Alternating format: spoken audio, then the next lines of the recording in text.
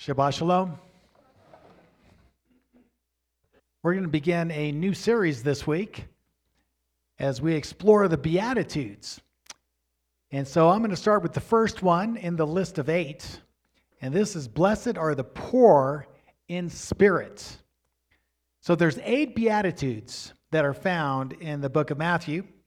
And these are essential to the keys, or essential keys to the kingdom of heaven and its associated blessings. So when we talk about the kingdom of heaven, we're talking about the realm where God lives.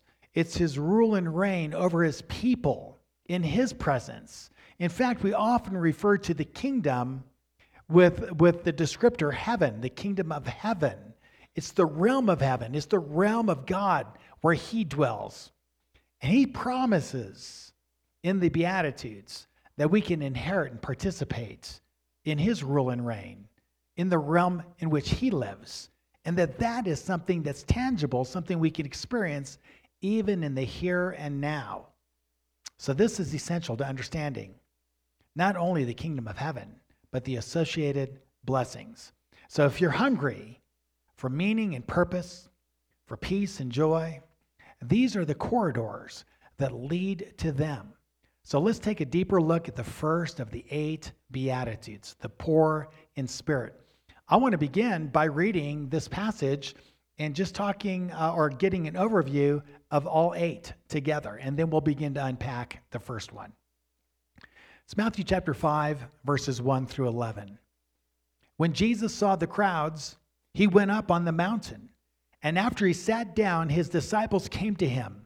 He opened his mouth and he began to teach them, saying, Blessed are the poor in spirit, for theirs is the kingdom of heaven. Blessed are those who mourn, for they shall be comforted. Blessed are the gentle, for they shall inherit the earth.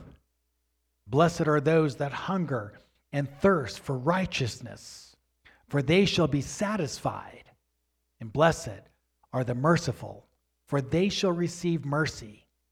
Blessed are the pure in heart, for they shall see God.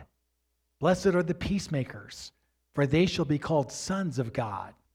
Blessed are those who have been persecuted for the sake of righteousness, for theirs is the kingdom of heaven.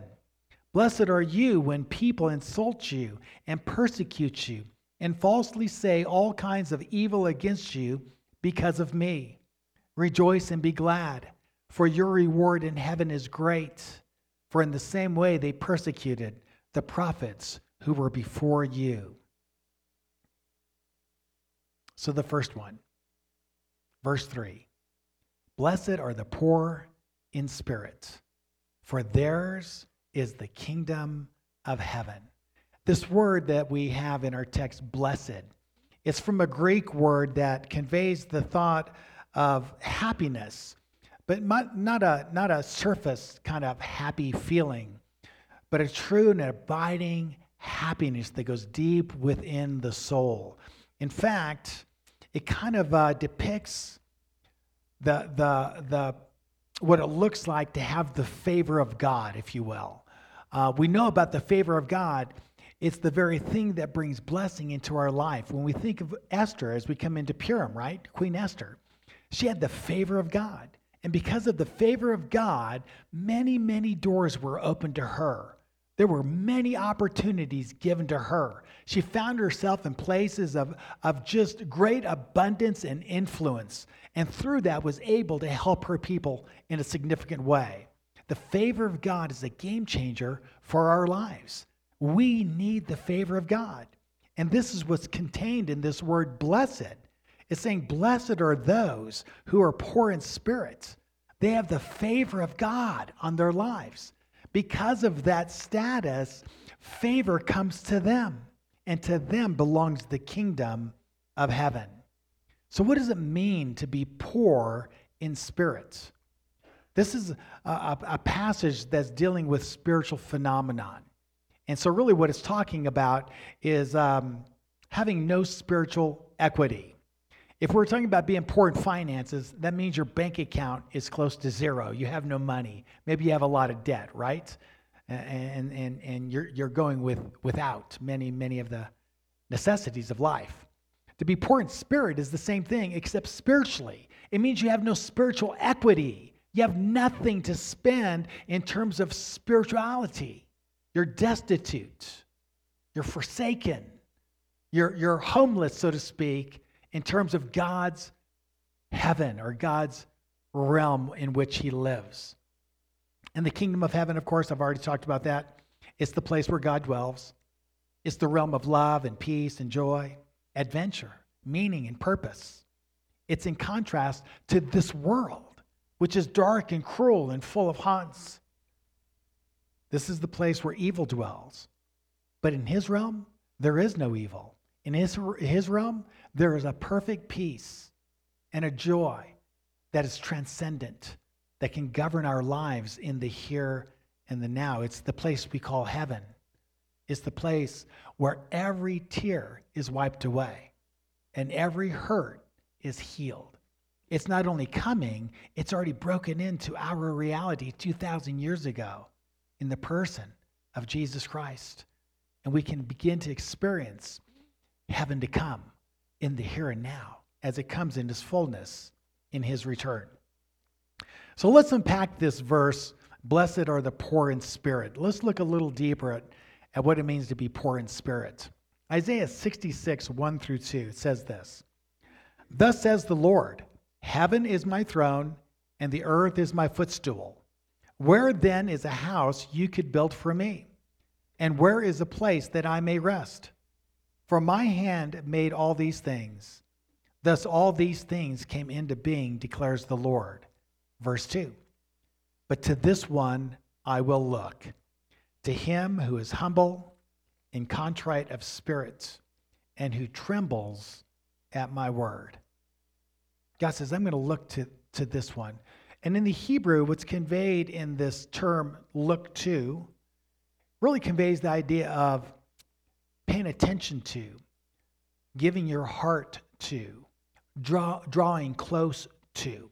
And who does he draw close to? Those that are humble. The Hebrew word here literally means poor. This is the connection with what Jesus is saying. When Jesus is saying poor in spirit, he's a Jew. He's a Jewish rabbi. He's referencing really this concept that's embedded in the writings of Isaiah. It's the humble, those that are poor spiritually, that God comes to draw close to be contrite. This word contrite means to be lame or crippled, to be broken or crushed. To those that are poor in spirit, to those that are spiritually bankrupt, spiritually broken, spiritually crushed, to these, God draws close to. To be spiritually broken is to realize you're bankrupt in terms of spiritual inequity. It's an understanding of being alienated from God and from his dwelling place because of our sin. Again, those that are humble, that recognize their poverty spiritually, are typically the ones who also tremble at his word. They're aware of the fact that they have nothing to offer to God. They're aware of the fact that they're alienated from him, spiritually broken, and yet they love him. They hold his word as sacred. They tremble before him. And it's to those, that category of person, that God gives his attention to, that he regards, that he comes to meet them in that place of brokenness. And it's there that they find his favor, his grace, his love. God so loved the world, right? What did he do? God so loved the world that he gave us his only begotten Son, so that whoever would believe in him would not perish but have everlasting life. Jesus was sent by our Father in heaven to save us, the lost, the broken, the poor in spirit. Isaiah 42:3 says, a bruised reed he will not break, and a dimly burning wick he will not extinguish. He will faithfully bring forth justice. This is a prophecy about the Messiah. That when he comes to save, not to condemn. And who's he looking for? The broken, the needy. You know, Jesus was spending time with tax collectors and sinners, and they were saying, hey, what are you doing? Don't you know who they are? You know, they're so messed up. And Jesus said, you know, a physician doesn't come to those who are healthy, but rather to those who are sick. The Son of Man has come to save and to seek those who are lost. He says, I will not break a reed that's already bruised, and I will not put out a candle that's about ready to go out anyway. What's that in reference to? If you look at the Targums, these are the Jewish translations of the Jewish Bible back around the first century. This is how they understand this passage. From the Targum Jonathan, it says in Isaiah 42:3, the same passage. It says, the meek who are like a bruised reed, the meek, the poor in spirit, are those that are like bruised reeds. And Jesus is saying, I will not break them. In fact, I've come to mend them and to make them whole. I will not break a bruised reed. And the poor who are as a glimmering wick with him, he will not quench. He will bring forth judgment unto truth. Jesus did not come to judge or condemn. He came to save those who were broken and contrite in spirit. He opposes the proud. He bypasses the proud, but he gives grace to the humble. Let me give you this passage. It's slide 69, Proverbs 3 and verse 34. And this is from the Septuagint. It says, the Lord resists the proud, but he gives grace to the humble. And the word grace here is where we get this concept of favor, right? God is saying, you know, I'm going to resist the proud. I'm not going to listen to their prayers. I'm not going to come to their aid. But to the one who's broken in spirit and is humble and recognizes their need, who trembles at my word, I will come to them and I will give them my favor. And I will raise them up and make them strong. I'll restore to them what the enemy has stolen. I want to give you a parable. This is a parable that Jesus gave concerning the proud. It's found in Luke chapter 18. I'll read verses 9 through 14. And he also told this parable to some people who trusted in themselves that they were righteous. You know, that's one of the earmarks of a proud, arrogant person.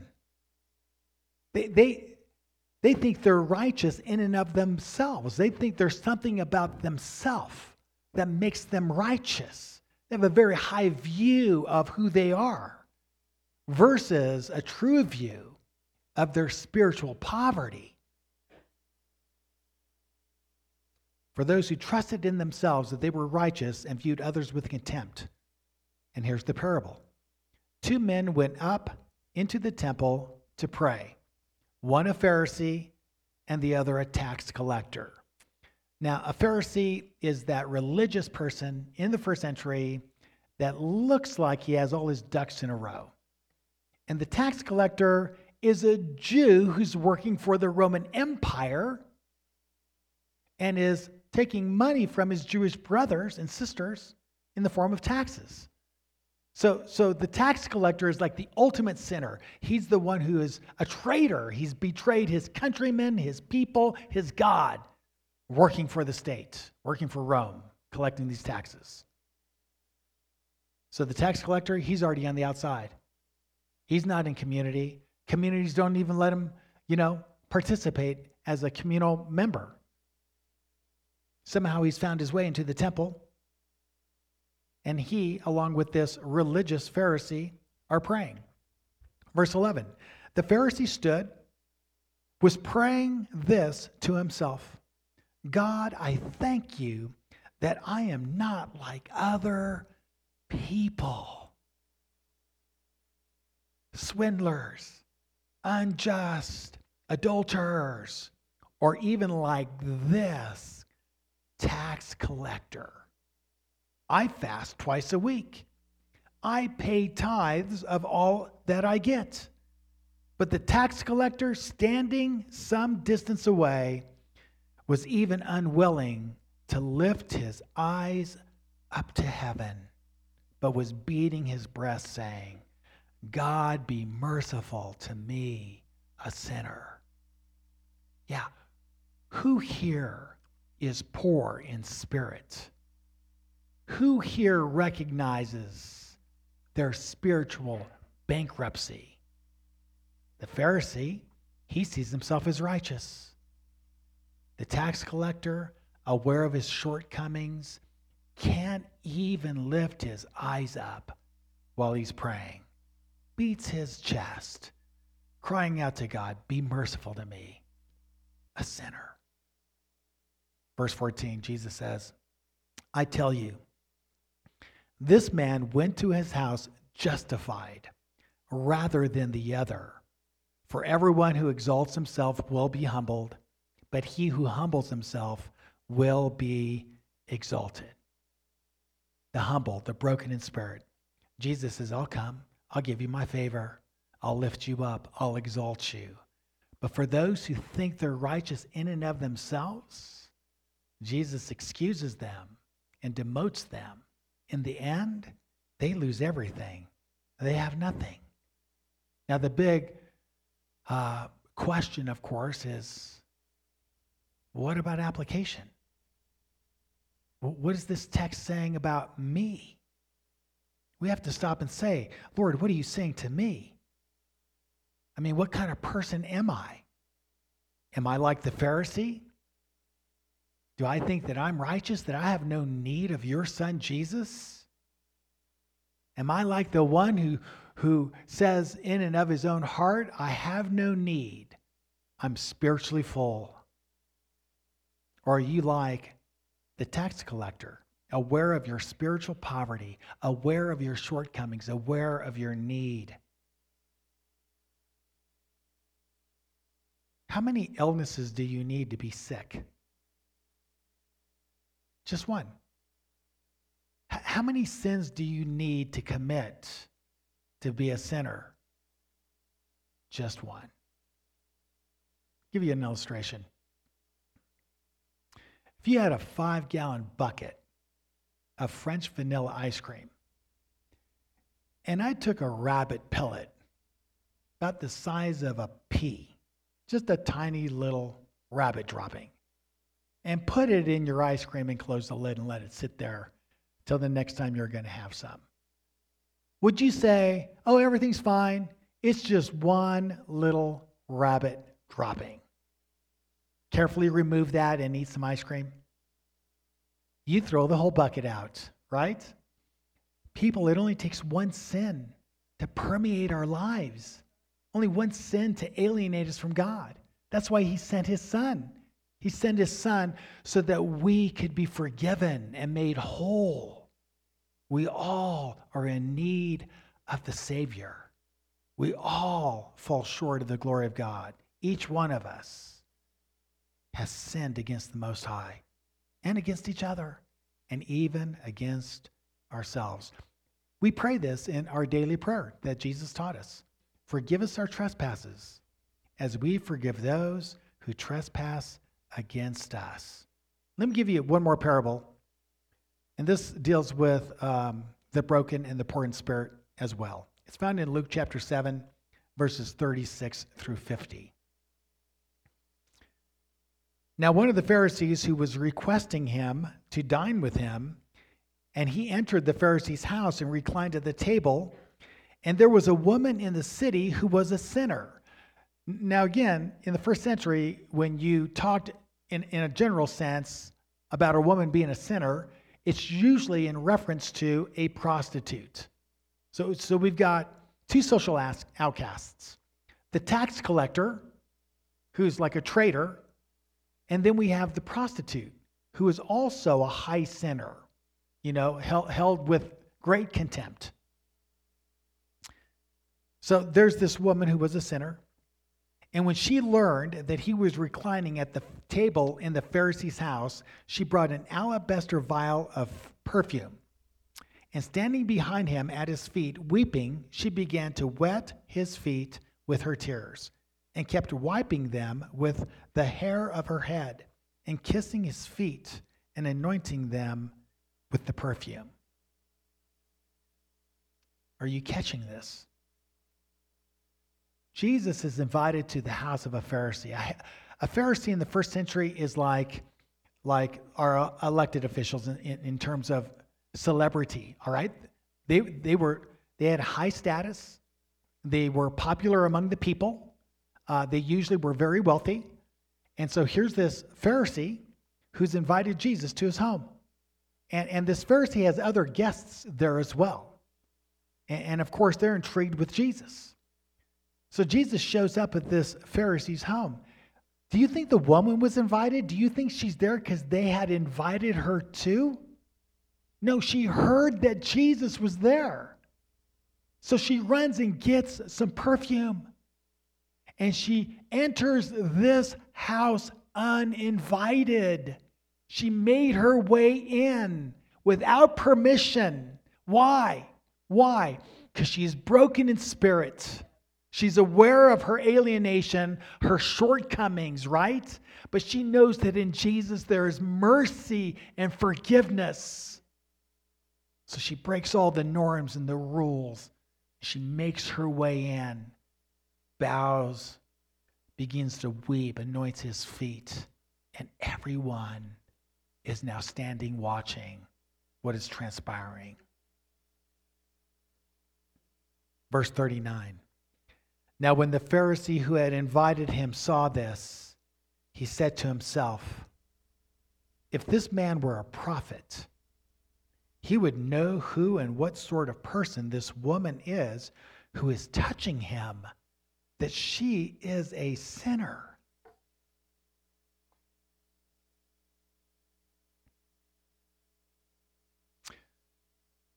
In the first century, if a person such as this touched a holy man, that holy man became defiled.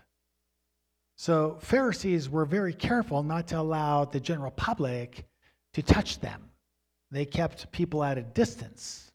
In fact, when you deal with ritual purity and impurity issues, it's important for spiritual leaders not to come in contact with those that are ritually unclean. I remember I was at an event and an Orthodox rabbi was there, and I don't know if he was a speaker or not, but anyway, at this venue, he was there, and a woman had come up, and she went to greet the rabbi. She was all excited, and she reached out to shake his hand, and the rabbi kind of pulled back a little bit, and the two guys that were with him jumped in front of the rabbi.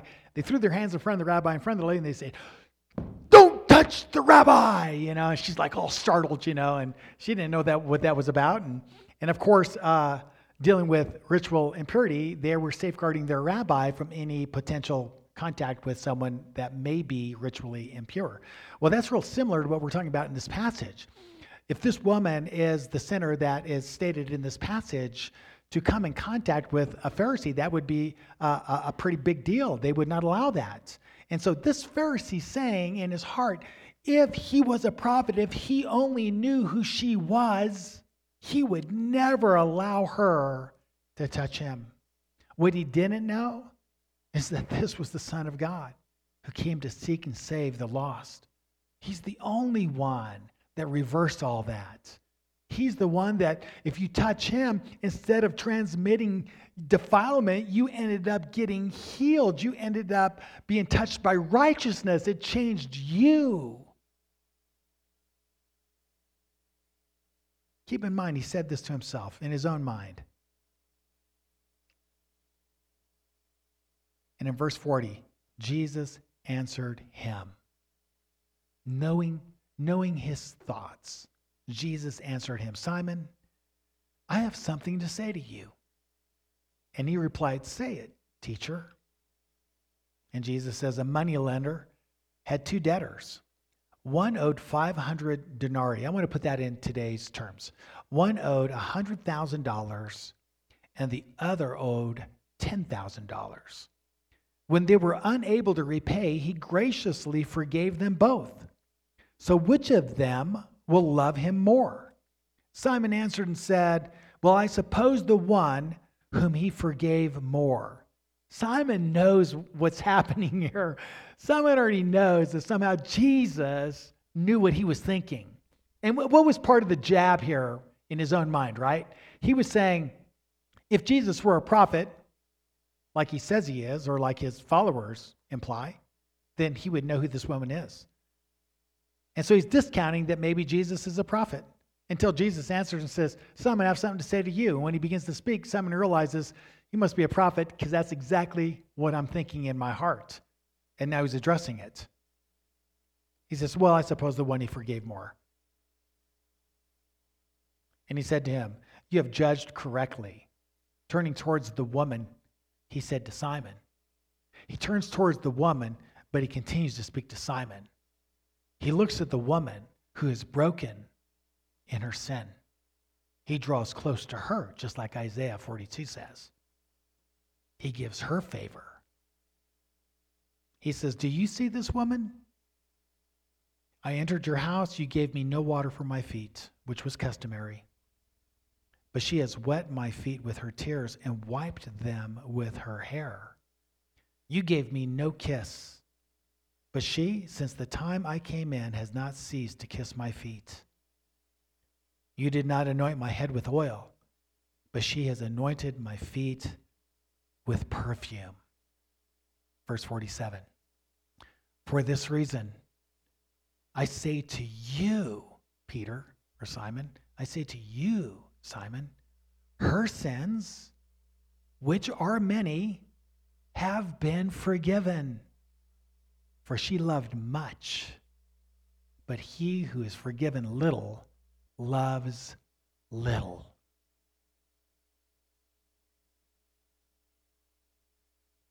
Simon, he could not escape the fact that Jesus just read his mail. Simon, you have no real regard for me. I mean, a little bit. You invited me here. I mean, you didn't wash my feet. You didn't anoint my head. You didn't greet me with a kiss. Why? Because you love little, Simon. But this woman, she loves great because she understands how impoverished she is and that I am offering forgiveness. Therefore, she loves great. Simon, if you knew how destitute you are in your sin and shame, you would have done what she did. But your debt is just $10,000. When in actuality, it's the same as hers. You just don't realize it. Then he said to her, verse 48, your sins have been forgiven. Those who were reclining at the table with him began to say to themselves, who is this man who even forgives sin? Do you know no one can forgive sin except God? Within Judaism, by the first century, that was the idea. Theologically, only God could forgive sin. No one else could do that. No one could proclaim you're forgiven except God alone. So for Jesus to say, your sins are forgiven, implies that he's aware of the fact that he himself is God. At least he believes he's God. Who is this man that he even forgives sin? Yeah, he is sent from God. He is the Son of God. He is Emmanuel, God with us, coming to forgive our sins. And he said to the woman, verse 50, your faith has saved you. Go in peace. Your faith has saved you. Go in peace. He didn't say your love, you loved greatly. Remember, she loved greatly. He didn't say your love saved you. He said your faith saved you. What that means is this. That day she came to him believing that if she could have an encounter with him, that he would forgive her sins. And because she believed that, she acted on that faith and she came and she embraced him. And he did exactly what she knew he would do, forgive her of her sins. Your faith has saved you. Go in peace. In conclusion, We'll make some application. The question is this: are you poor in spirit? Do you recognize your spiritual poverty? And I want to say too, for the believer, for those that believe in Jesus, we still are spiritually impoverished. We need him daily. Yeah, we need him because in him we have our righteousness. In him we have our forgiveness. In him we have our joy. In him we are cleansed, empowered, freed to serve him all the days of our life. For those that don't know the Lord, are you poor, or do you view yourself as, no, I'm good. God's going to accept me because you know what? My sins are just pretty minor. How do we rectify being poor in spirit? How do we become rich in spirit? Paul says this: the word is near you, in your mouth and in your heart. That is the word of faith which we are preaching, that if you confess with your mouth Jesus is Lord and believe in your heart that God raised him from the dead, you will be saved. For with the heart a person believes, resulting in righteousness, and with the mouth he confesses, resulting in salvation. For the scripture says, whoever believes in him will not be disappointed. For there is no distinction between Jew and Greek, for the same Lord is Lord of all, abounding in riches for all who call on him. For whoever will call on the name of the Lord will be saved. Will be saved. If you're here today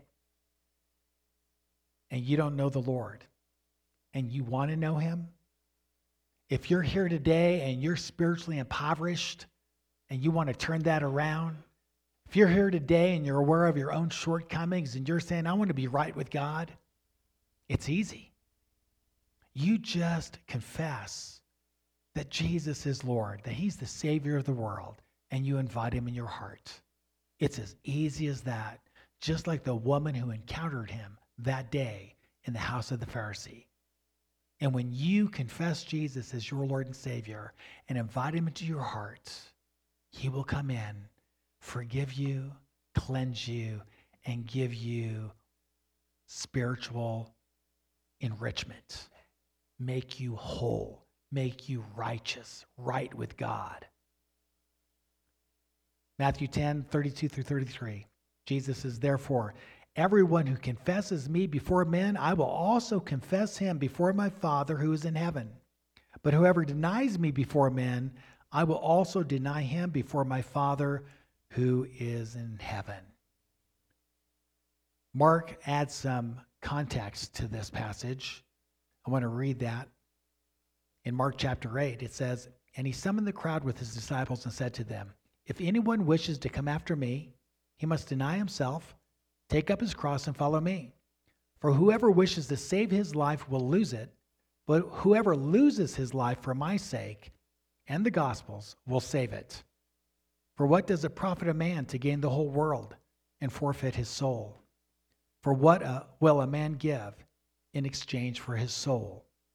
For whoever is ashamed of me and my words in this adulterous and sinful generation, the Son of Man will also be ashamed of him when he comes in glory, the glory of his Father, with the holy angels. So I want to give an invitation, if there's anyone here that's saying, I want to rectify my spiritual poverty, and I want to put my faith and trust in Jesus as my Lord and Savior. I know most of you have already done that.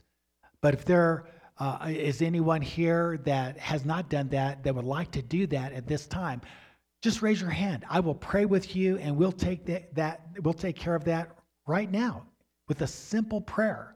And you can go home today knowing that you are forgiven, that you are born again, that you have a place in the age to come, as well as an encounter with a God that will transform you in the here and now. Raise your hand if that's you. Just want to give that invitation. That's what I do as a job, to receive Jesus as your Lord and Savior. Anyone? Okay, we're going to close, and I want to pray for you as we close today. Father, we love you. We bless you. We thank you for your Son. We thank you for Jesus. And Lord, we just say to you, we embrace him as Lord and Savior. We love you. We thank you for this gift that you've given to us. And we pray that you'll move in our hearts by your Spirit, that you'll bring healing to all the hurts, forgiveness and cleansing for our sins, restoration in our families, and joy that's unspeakable and full of glory. We love you. Jesus, you are everything. You are the beautiful one. You're the Savior of the world. We exalt you today. We give you praise. We say, continue to move in our hearts and our lives and restore to us all that the enemy has stolen. In Jesus' name we pray. Amen. Shabbat shalom. Love you.